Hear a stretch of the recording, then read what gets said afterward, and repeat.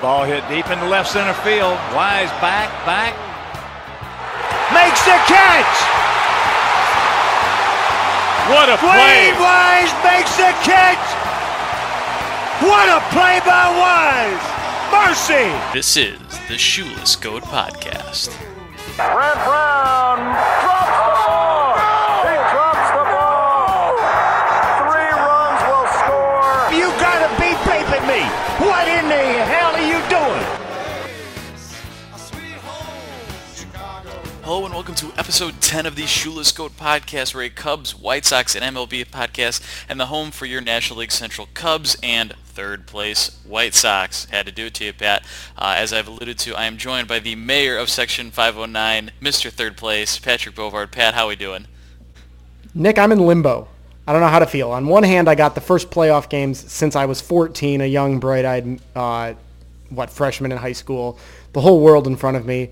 On second hand, I've watched the White Sox crumble from a situation where if they won 2 out of their last 8 games, they would have been the AL Central champions, to now being in third place, although I have to point out, in a regular season, they would be the second wild card, so they've completed my objective from earlier in the season of being a legitimate season playoff team. So I don't know how to feel. I'm looking forward to the playoffs. I don't know if they're going to get smoked. I don't know if they're going to win, but hey, I'm along for the ride.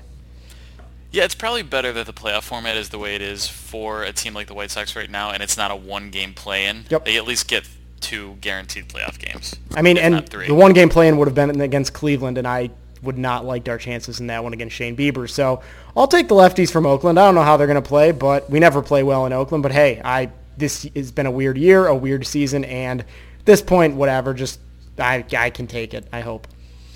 I feverishly looked for when either we or I wrote down or wrote about the NL Central predictions, and I'm pretty sure I got it completely right, top to bottom. Cubs, Cardinals, Reds, Brewers, Pirates. The NL Central having 4 teams make the playoffs, even despite being extremely mediocre, but so is the National League this year. It's pretty top-heavy. So, in any case, we're going to start the episode like we always do with weekly recap, but we're doing it a little different. We kind of realize that it's kind of lengthy if we go game by game and kind of boring. So we're going to just do kind of series recaps, main thoughts. I'll go first just to set the tone. Obviously, the Cubs and the White Sox played towards the end, so we could talk about that in a little longer length. But the Cubs opened up the last week of the season with a 4-game series against the Pirates, having not clinched the NL Central yet, and they won the first game in 5-0. So you figured, okay, they're going to beat up on the Pirates, and then that White Sox series isn't really going to matter from a standings perspective. But it wasn't the case, as the Cubs dropped the next 3, which is not how you want to go into the playoffs, or at least a very important series against your crosstown rivals. So going 1-3 against the Pirates was not ideal. The offense was completely dead. But that really all turned around when they played the White Sox, which we'll get into. But in any case, they got one. They technically clinched a playoff spot, I think, midweek while they were still playing the Pirates, but that was not something the Cubs were trying to do to prove. It was division, really, and they ended up winning division, but we'll get into that in a minute. How did the White Sox start the week, Pat? Do I have to talk about this series? Can I just forget it happened? Oh boy. Okay, yeah. So after You're lucky it's the short version. That's why we did this. I'm not gonna address the question of whether or not I requested this change specifically for this week, but alas, after a disappointing series, the hangover series against the Cincinnati Reds, where the Sox dropped 2 out of 3 after clinching the playoffs for the first time in 12 years. We traveled down the road to Cleveland to face the Cleveland baseball team, and in the biggest series of the year, needing to win basically 2 games to lock up the AL Central, the Sox absolutely pooped the bed and got swept out of the city. I don't really know where to start with this one. I mean, on one hand, you did get some bright spots, which I'll talk about. Garrett Crochet obviously being top among them. Reynaldo Lopez gave you 5 innings of 1-run ball in the game on Tuesday, which, you would think if Reynaldo Lopez is doing that, you have to win the game. Lucas Giolito arguably outdueled Shane Bieber, and the Sox kind of sort of conquered Zach Plesac, scoring 4 off of him, but besides that, a lot of bad. Got swept. There's no real good way around that. They got walked off on Tuesday and Wednesday with noted late-game shutdown relievers Jose Ruiz and Gio Gonzalez being brought in by Ricky to face the meat of the Indians lineup. And then on Thursday, Ricky brought in another noted late game reliever, pitching his first game in relief in 5 years, Carlos Rodon. So some questionable decisions there. I mean, it was frustrating. It was terrible to watch, and it basically sucked away all hopes of winning the AL Central. And I don't really want to talk about it anymore. So not that I want to talk about the Cubs series anymore either. That wasn't good. But hey, at least we showed some signs of life in some of those games. Yeah, so there was like calls for Ricky's head all it was over bad. Twitter. Like, and I didn't watch any of the White Sox games, so like I knew they lost. But would you attribute at least one or two of those losses to poor managing? Probably with the bullpen decisions. I would say the one with Ruiz was a little bit more tough because Colomé pitched the ninth in a tie game and then had back spasms and couldn't come in. Wednesday, was that Wednesday? Yeah, Gio Gonzalez coming in late was kind of weird, but I'm guessing they're probably trying to preserve the bullpen for the playoff spot that was clinched.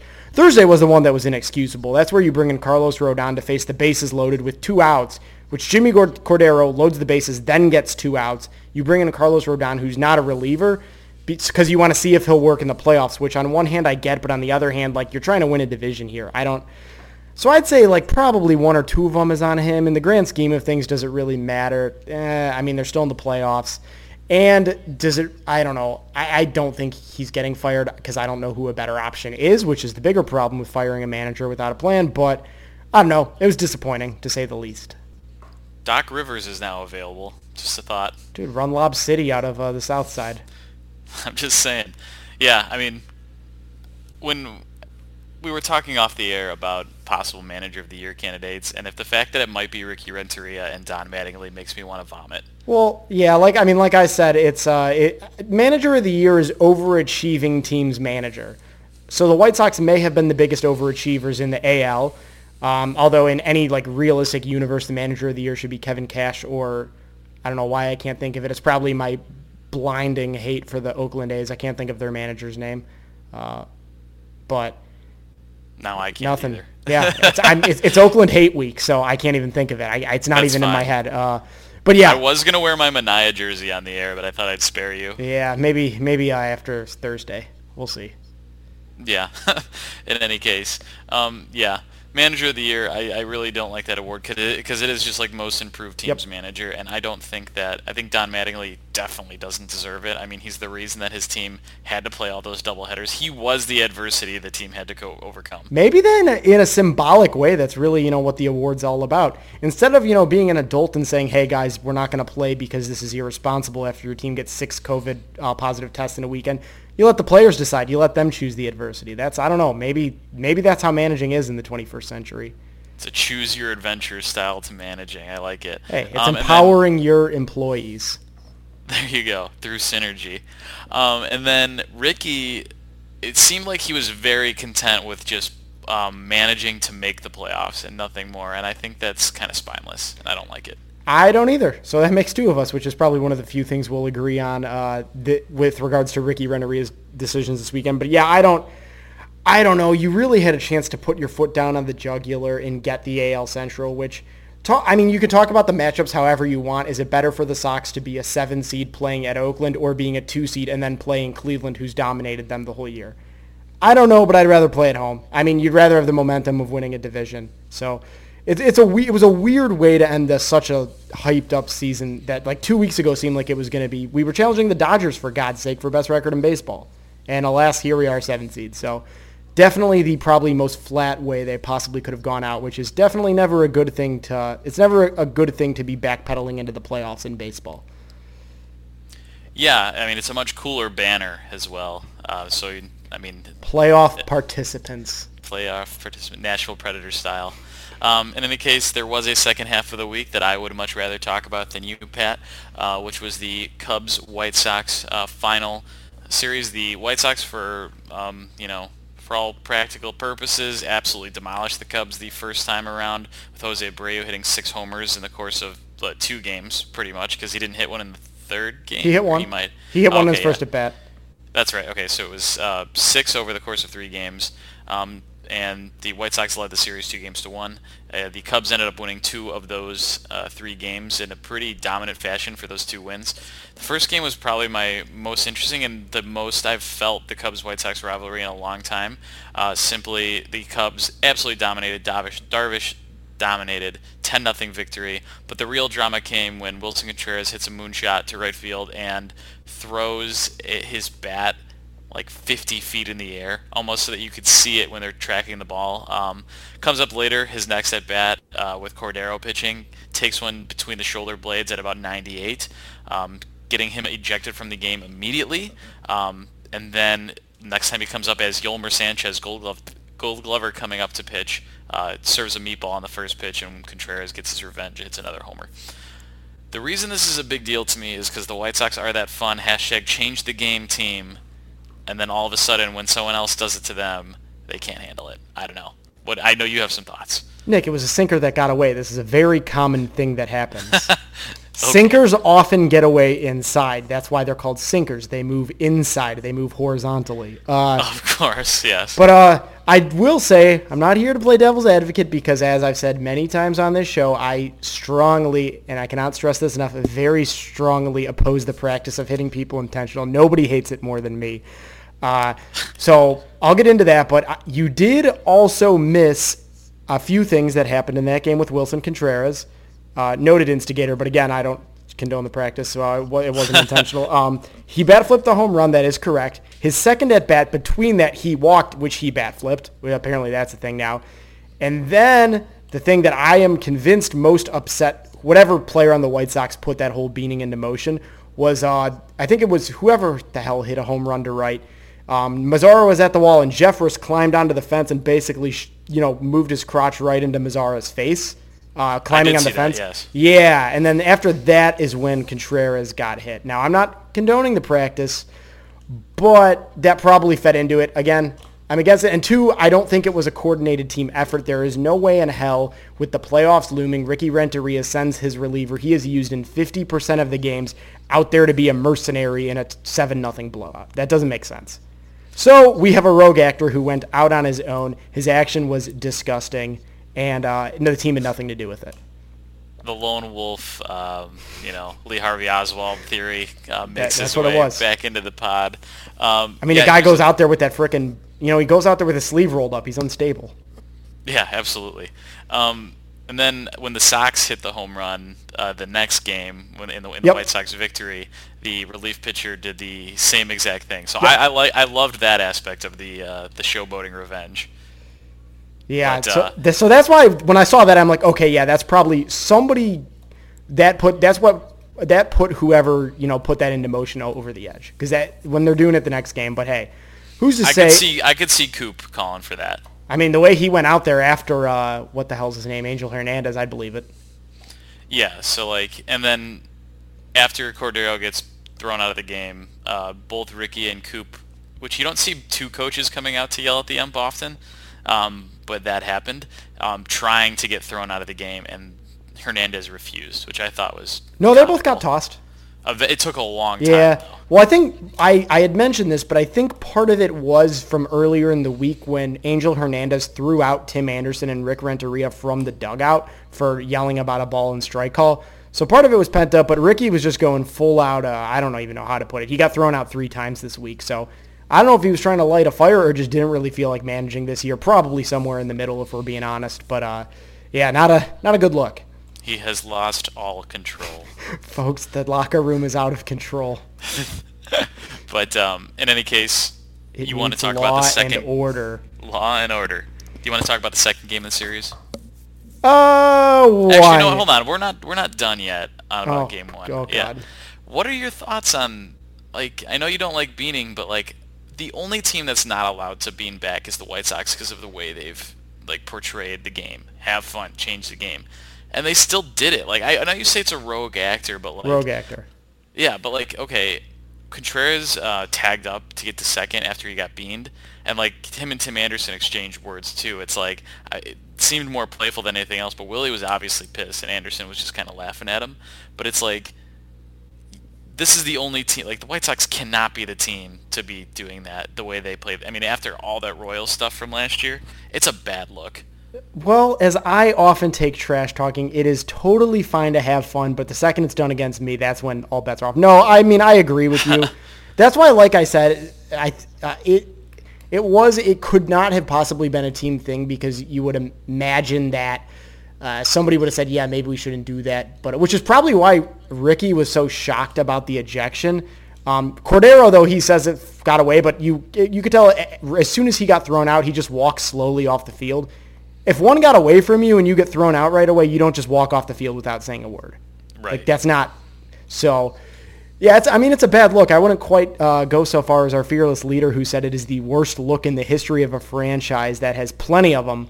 But yeah, not great. Especially, I mean, I don't know. I think it's just the whole wounded animal symptom. They're laying there bleeding out, and somebody broke. But we're still having fun, aren't we? I'm having lots of fun. When can we get off the ride? Mr. Renteria, I'd like to get off the ride, please. And luckily, well, at least they won the next game. I'll take that. Couldn't quite get the crosstown cutback, which was the real prize this week, but Oh yeah, of course. Yeah, so as we alluded to, the Sox won the second game. The Cubs had an early 5-1 lead after a Chris Bryant grand slam, and then I turned the game off after that. Yeah, I had caught the game late, so I jumped on right after the grand slam. And I was tired. The Cubs were winning too much. I was tired of the winning. Sick of winning. I certainly got tired of winning there, but yeah, the Sox were able to come back down. 5-1, 5-2, 1-9-5. I mean, I thought maybe that was them kind of waking up, turning it around, because I knew having John Lester on the mound was going to be a big game for the Sox. They've eaten lefties alive this whole year. And in another banner that will undoubtedly go up, we're the first team in the modern era of Major League Baseball to go undefeated against left-handed starting pitchers in a season. No asterisk. Definitely not. 60 games is basically equivalent here. But yeah, I don't know. That was at least I thought that was going to carry over into Sunday more than it did, but that also did not happen. So, hey, I don't know. I'll take the win, but that's all I got. Yeah, and then both of us were a little bit busy watching the Bears game on Sunday. So the Cubs went out to a pretty hefty lead. I believe, was it 10-0? 10-2. 10-2, okay. And then the Sox clawed their way back against the Cubs B team to make it a 10-8 loss. But the Cubs tie the series, hold on to the Crosstown Cup. Right? The Cubs they retained. They won it last year. That was the big prize this year. That was the big fish. But, yeah, absolutely. Nick, I'll tell you what, after that last game, Ricky's boys may be a little hypocritical at times, but they do not quit. They do not. Any lesser men would quit as Billy Hamilton hits a home run that actually went over the wall. That's when I quit. That's when I decided it wasn't going on the TV at all that day. Yeah. I would agree with you on that one. That's a tough look. But in any case, the Cubs win the division, win 34 games, keep the Crosstown Cup, and they have one of the best playoff matchups I could have imagined them having with the Marlins in town. There's a lot of unknown with the Marlins, but I will take that. The Marlins haven't made the playoffs since 2003, so that's something as well. What happened in 2003? They won the World Series. We won't get into the details of it. Rebound, there's no need. Yeah, they won the World Series. So in any case, I like that matchup quite a bit.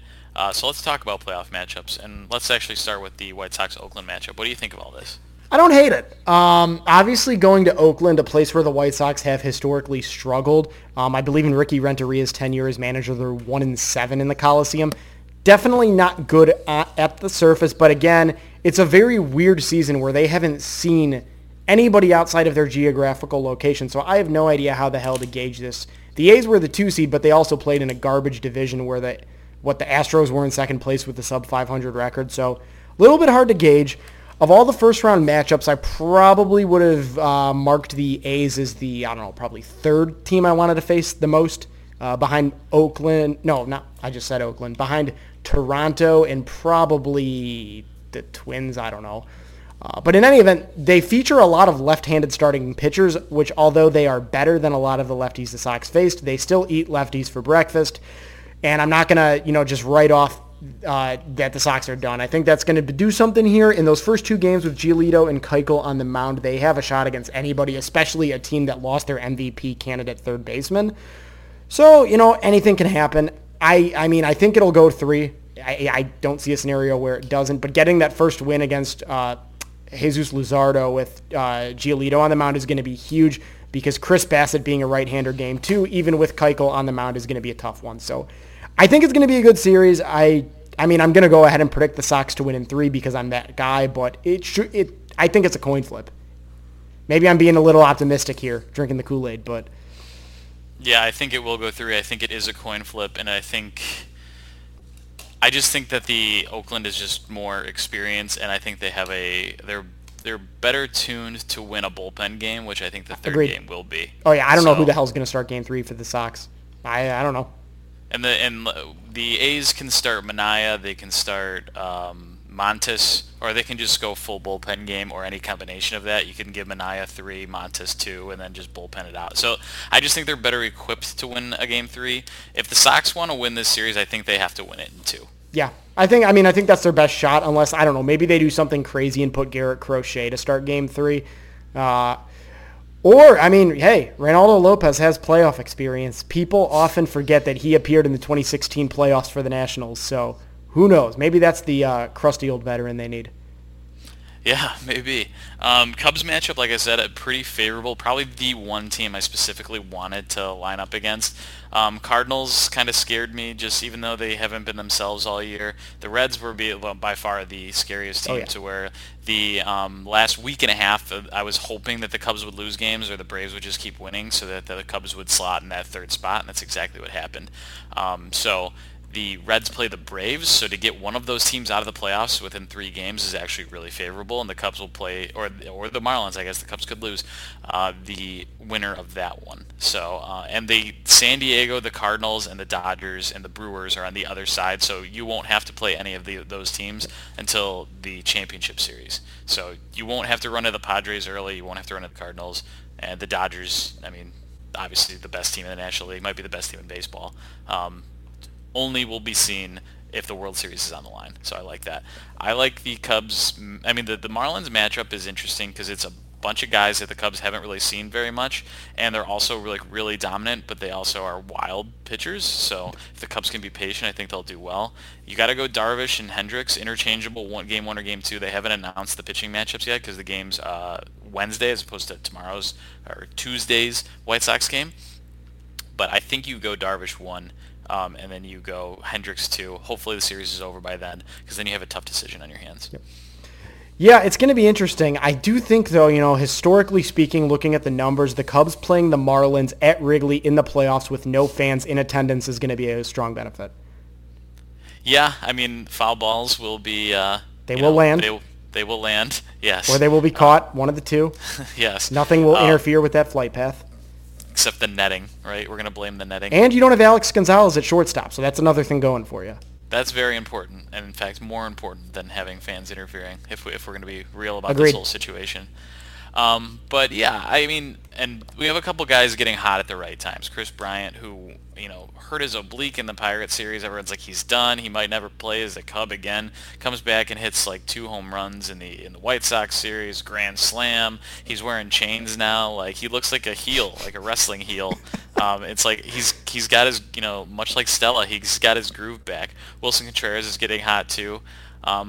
Yeah, so I mean, I was really worried about the Cubs at the beginning of this week, and now I'm like all in on them making a deep playoff run, which is just the bipolar nature of being a baseball fan come playoff time. Yeah.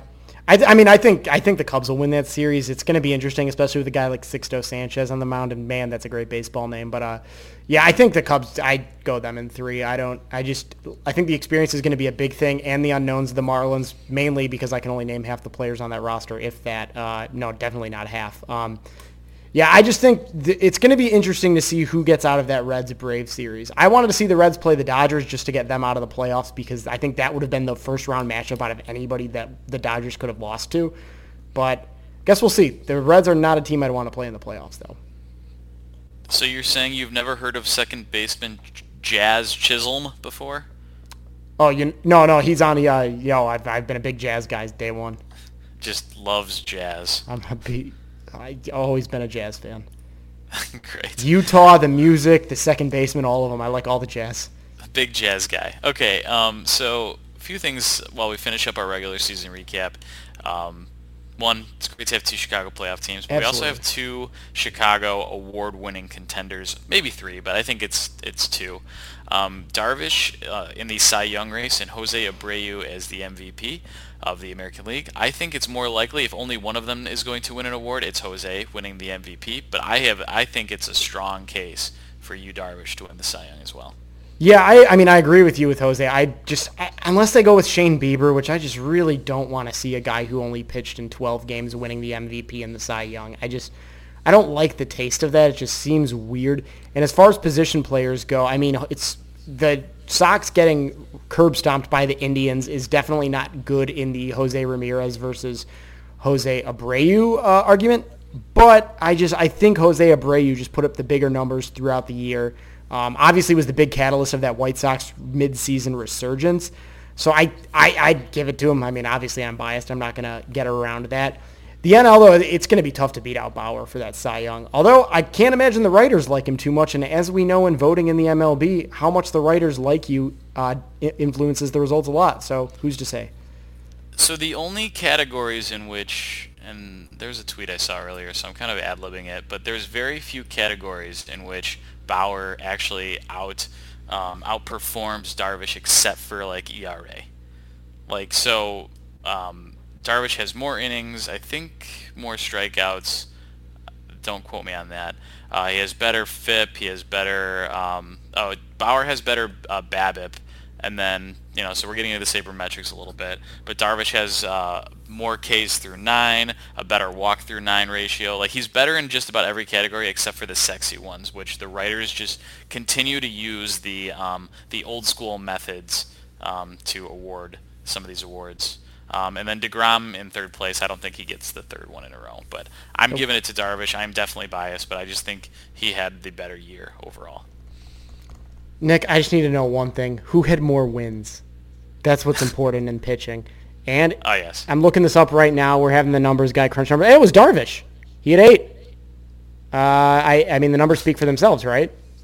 Yeah, 8 wins. I mean, where is? Oh my God, I don't even see him on here. I don't even see Bauer. He's 5. Yeah, no, that's no good. Alec Mills had 5. You're telling me the Cy Young had 5? No, it's over. I mean, Alec Mills had a no-hitter. He probably should already get the Cy Young. Just two-way, Darvish and Mills. Yeah, they're going to split the vote up. So yeah, I mean, I think that if the Cubs and the White Sox can make the playoffs and get 2 of the major awards, that's pretty big. Pretty big year for Chicago baseball. Probably the best combined year since 1906, I'd say. Yeah, it's definitely hard to argue that. So I know we're done talking about this not great week, but do you have a player of the week? Sure, yeah. So I didn't really want to name one. I believe I went with the nuclear option last year one week and just didn't name a player of the week. But there was... that was the week that they didn't get a win. Yeah, and the Sox did get a win. Yeah, this that is week, true. So I'm a man of my word. I have to name a player of the week. So there wasn't a lot of good options, not a lot of great offense, some decent starting pitching performances, but ultimately I went with 2020 first-round pick Garrett Crochet, the first member of the 2020 draft class to make it to the majors, and the first player since Mike Leake in 2009, I believe, to just bypass the minor leagues altogether. In the last 7 days since he made his debut, again, never pitching in the minors, 3 games, 4 innings, 2 hits, no earned runs, and 6 strikeouts. How did he do that? 85% of his pitches were four-seam fastballs, 11% were sliders, and 4% were changeups. So basically just fastball and the occasional off-speed or breaking ball. His average four-seam velocity was 100.1 miles an hour, and his changeup was 92.5. So he's throwing changeups out there faster than Dallas Keuchel can throw a fastball, which is just nuts. As of Saturday night, he was second in all of baseball in 2020 with 45 pitches of 100 miles an hour or more, 2 behind Brusdar Graterol for the MLB lead in 6 innings. So he's throwing 45 pitches 100 miles or more in 6 innings. So not a lot to like this week for the White Sox, but Crochet definitely was at the top, so he's my player of the week. Yeah, I mean, that's a fair one for a tough week. I'm giving it to Chris Bryant, which I think this is the first time I've done that this year, even a short year. He has had a bad year, but he's coming back in a big way. I think 2 homers, grand slam, and he's not eligible for like the full week stats because he was out a couple games, But he's completely changed his attitude, and I'm all about it. He's literally went full villain, and I'm Oh, it's great. all about it. I love it. I mean, he was. They asked him what he thought about his critics throughout 2020, and he literally just said, "I don't give a shit." Like That was awesome. I remember when I saw the video, I was like, I didn't think that was, I like didn't recognize him with the mask on, but I'm like, this is great. Finally, he's like putting his foot down. I honestly didn't. I mean, that might have been the first time he's ever said a swear word. Probably. Honestly, like he doesn't drink. Like That's why I'm like, yeah, apparently- how far he has come since like 2015 is crazy now. He's out there cursing on freaking the Zoom calls. I'd put him in right field for the Southsiders. That's the that's the attitude we want going into the playoffs, and I think everyone's kind of rallying around it. One thing's for certain for the Cubs in the playoffs, they will be the loudest dugout as they were all season, much to the chagrin of NL and AL Central opponents. But Chris Bryant, for the first time this year, gets a Player of the Week. All right, moving on, we're going to go to our favorite segment, the LinkedIn Player Profile. Probably the last one we do of the year, unless we make a deep playoff run. We'll see. But LinkedIn Player Profile is when we go through the careers of an old Cub and old White Sox using LinkedIn as a primary source, and maybe it'll invoke some fun memories. I'm going to go first this week with a pretty recent guy by the name of Darnell McDonald. Darnell McDonald was a career 250 hitter with 20 homers and 83 RBIs. He started off with the Orioles, took 3 years off and played for the Twins, the Reds, the Red Sox from 2010 to 2012, the Yankees, and finished up his career 2013 with the Cubs. Like I said, I told his stats, but it's what he did afterwards, or continues to do afterwards. He was only on the Cubs for 1 year at 2013, but his LinkedIn is pretty full. Darnell McDonald has a great picture of him with a fedora on and a hoodie. It's a great combination. Former MLB player and keynote speaker. So obviously, if you put that in your description, you're only getting the good speaking gigs as keynote, as opposed to being a headliner or something like that. We go to his playing career, or his job career, or his job history. It starts off in 1997. He has pretty much paragraph-long descriptions for every single job he has, so I'm not going to read them all, but if you go to his Red Sox one, he talks about, in the bottom of the ninth, I hit an RBI single off the wall, becoming the first Red Sox player with a walk-off RBI in a club debut, so that's pretty cool for him, walking off in his first game as a Red Sox. His Cubs one was, the fondest memory playing with the Cubs is hitting a home run at Wrigley Field. As a child, the Cubs were my team, and I spent a lot of time watching them, which made this moment more impactful.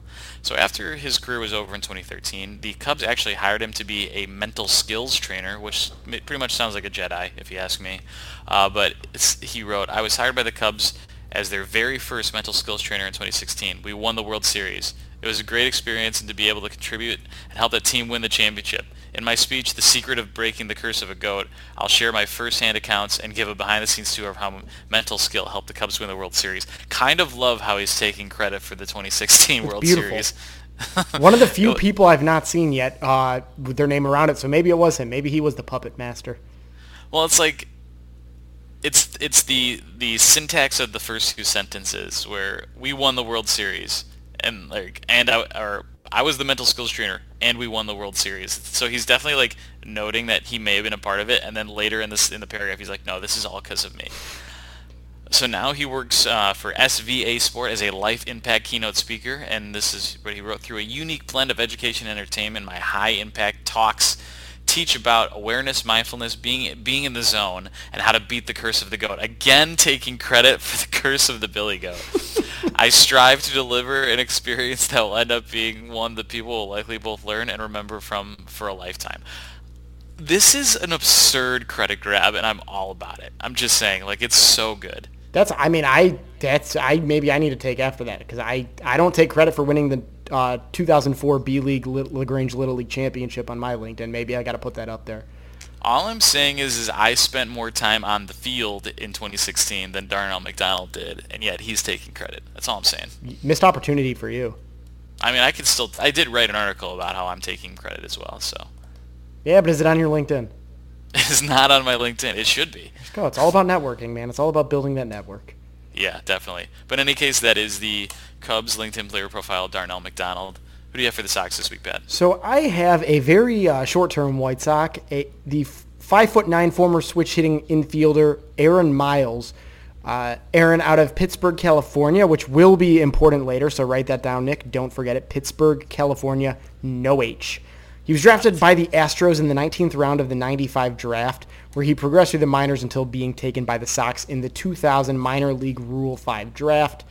Bounced around the minors for the White Sox until he made his debut in 2003, where he played in 8 games, hitting .333 with no homers, no walks, no strikeouts, 3 doubles, and 2 RBIs, and a .1 F-WAR. So he did kind of have a win above replacement for the Sox. That was all he would do in a White Sox uniform, though, as he was traded to the Rockies in the offseason after the 2003 season for eventual World Series hero Juan Uribe. Did well for himself after that, though. He was 4th in the 2004 National League Rookie of the Year voting, and then was traded to the Cardinals, where he kind of had the unfortunate incident where he hit the foul ball that drilled Juan Encarnacion in the on-deck circle in the eye, and it basically ended his career. So that's definitely unfortunate. Don't like to see that. No. From there, he bounced around a lot, playing with the Cubs in 2008, where he backed up Fontenot, Terrio, and Aramis Ramirez. Went to Oakland after that, the Dodgers, where he ironically filled in for an injured Juan Uribe. His career coming full circle as he retired right after that. All in all, a negative .6 WAR player over 932 career games, hitting .281, basically the definition of a journeyman utility guy. So what is he up to now? He is currently the manager at the Pittsburgh, no H, California, Diamonds, all lowercase, which I thought was interesting because I'm like, this dude can't even spell Pittsburgh. But like I said, and you wrote it down, I know, Pittsburgh, California. No, what else doesn't have an H? Is What? California. That is true. So that is a good. I didn't write that down. So Yeah, write that down, Pat. and I'll remember next week. Anyways, his about 20 years of professional baseball experience that includes playing and managing World Series champion. Have managing and general managing experience with Pittsburgh Diamonds, putting team together and balancing salary, budget, and player housing accommodations. Scouting and player development expertise, as well as training camp scheduling of games and practices. It's all in lowercase, so basically he's talking about how he can manage, but he can also, not only on the field, but also player accommodations. That's pretty unique. I don't know how he hasn't got a major league job yet. Outside of that, his education, I take that back. His job experience with the Pittsburgh Diamonds. For the 5 years and 5 months, he was the manager, May 2015 to present. But since September 2018, he has also taken on the additional responsibility of being the baseball manager. The difference between those two positions, I don't know, but there is a distinction there, so it has to be something. Enough to put it in your LinkedIn. It's got to be something. I've got to figure out what this guy's all about. Other than that, went to Antioch High School, apparently from 1995 to 2012, where he was a high school graduate and a professional baseball player. He also has a link to his baseball reference page in the bio. No, that's not even his page. This is literally, you click on it and it just pulls up the logo of Baseball Reference. Like, I'm clicking on it and it's not going anywhere. He's like, yeah, just Google it, you'll find me. That's bizarre. Wait, so he coached at Antioch High School? In California. Oh, okay. Yep. I was like, Not then he would have Illinois. coached Paul DeYoung. No, yeah. Unfortunately not. But yeah, this is bugging me. This is literally just a picture of the Baseball Reference logo. Somebody should tell him. But Hey, in any that's event, what go LinkedIn Premium free trial. You can send him an in-mail. in any event, that's Aaron Miles, not the most proficient LinkedIn user, clearly. Yeah, I mean that's a pretty great one. I'm not gonna lie, big fan of that one, especially the confidence both of our players had this week. I just gotta say, Going into the playoffs, that's what it's going to take, though. That was the theme of this week. Definitely intended. definitely intended, totally not an accident. Nope. But in any case, that concludes our regular season. That concludes. Hopefully, we've got a couple more episodes, which would imply deep playoff runs. And I don't know if we'd do episodes if only one of our team is going far. So let's hope for deep runs for both of them. You can listen to this episode and all our episodes on Spotify and Apple Podcasts. Pat, we're going to give you the old question at the end of the episode, and this is more of a deep thought one, and I have some answers already to go. I don't like thinking deeply. What playoff outcomes would you consider the White Sox season to be a success or a failure? So, well, Nick, it's all gravy. What's a from success? here. It's what's already a a success. No, I mean, on one hand, it is a success. Jesus Christ, I'm butchering this. A success because they were a legitimate American League playoff team. But to humor your question, what I will say, if they get blown off the face of the earth in 2 games, that's bad. Nobody wants that. That's a disappointment. If they go, 3 games, tough fight, and they lose a bullpen game to the Oakland A's, who basically invented the opener, I can accept that. I would still be disappointed, though. To not be disappointed, I need them to get to the ALDS. That's what it's going to be. I need them to get there. I need them to put up a fight against the Twins in that round, or the Astros, but the Astros are a garbage team this year, no pun intended, and I don't see them moving on. To not be disappointed at all, I need an ALDS berth. If they go to 3 games against the A's, I won't be fully disappointed, but there will still be that kind of taste like, they were a 7 seed and got bounced round 1, so that kind of sucks. But all things considered, just get me to the ALDS and I won't complain. I've a lot of times the last few years kind of piled it on Cubs fans who kind of just do nothing but complain and then miss the ride that's in front of them. So I'm going to do my best to not do that, and I already know that's going to be extremely difficult, so we'll see how that goes for me. Yeah, I was going to say, just enjoy it. Enjoy playoff baseball. First one. When your team's involved. A lot of comps have been made to the 2015 Cubs, and they were lucky enough to win their wild card game, which was what we were looking for. That was the win, but then they even got a bigger taste by knocking out the Cardinals, and that was like the best thing ever. The Sox don't have a Daniel Murphy this year, though. They don't got to face him. Not that we know of yet. Who knows if Matt Canna becomes like a god or something like that, or Olsen. That'd be the end. Whoever. Yeah. Marcus Semien just goes off against his former team. Revenge games aplenty.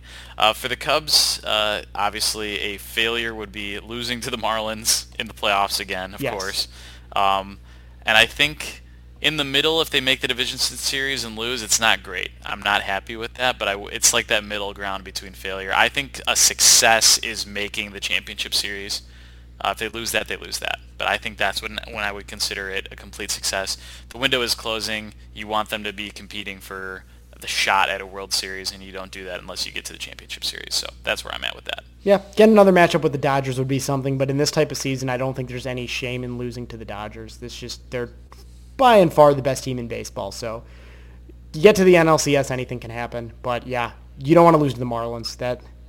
You don't want to be the team that loses to a Don Mattingly managed team. That is just terrifying That's bad. to think about. That's worse than, Jack McKeon was at least a respectable manager back in 2003. John Mattingly, no. No thanks. All right, that concludes our episode. Thank you for listening, and remember, everybody, Yadi Molina is not a Hall of Famer. Go Cubs in the playoffs. Go Sox in the playoffs. No go MLB, because we only want our teams to win. Have a great week.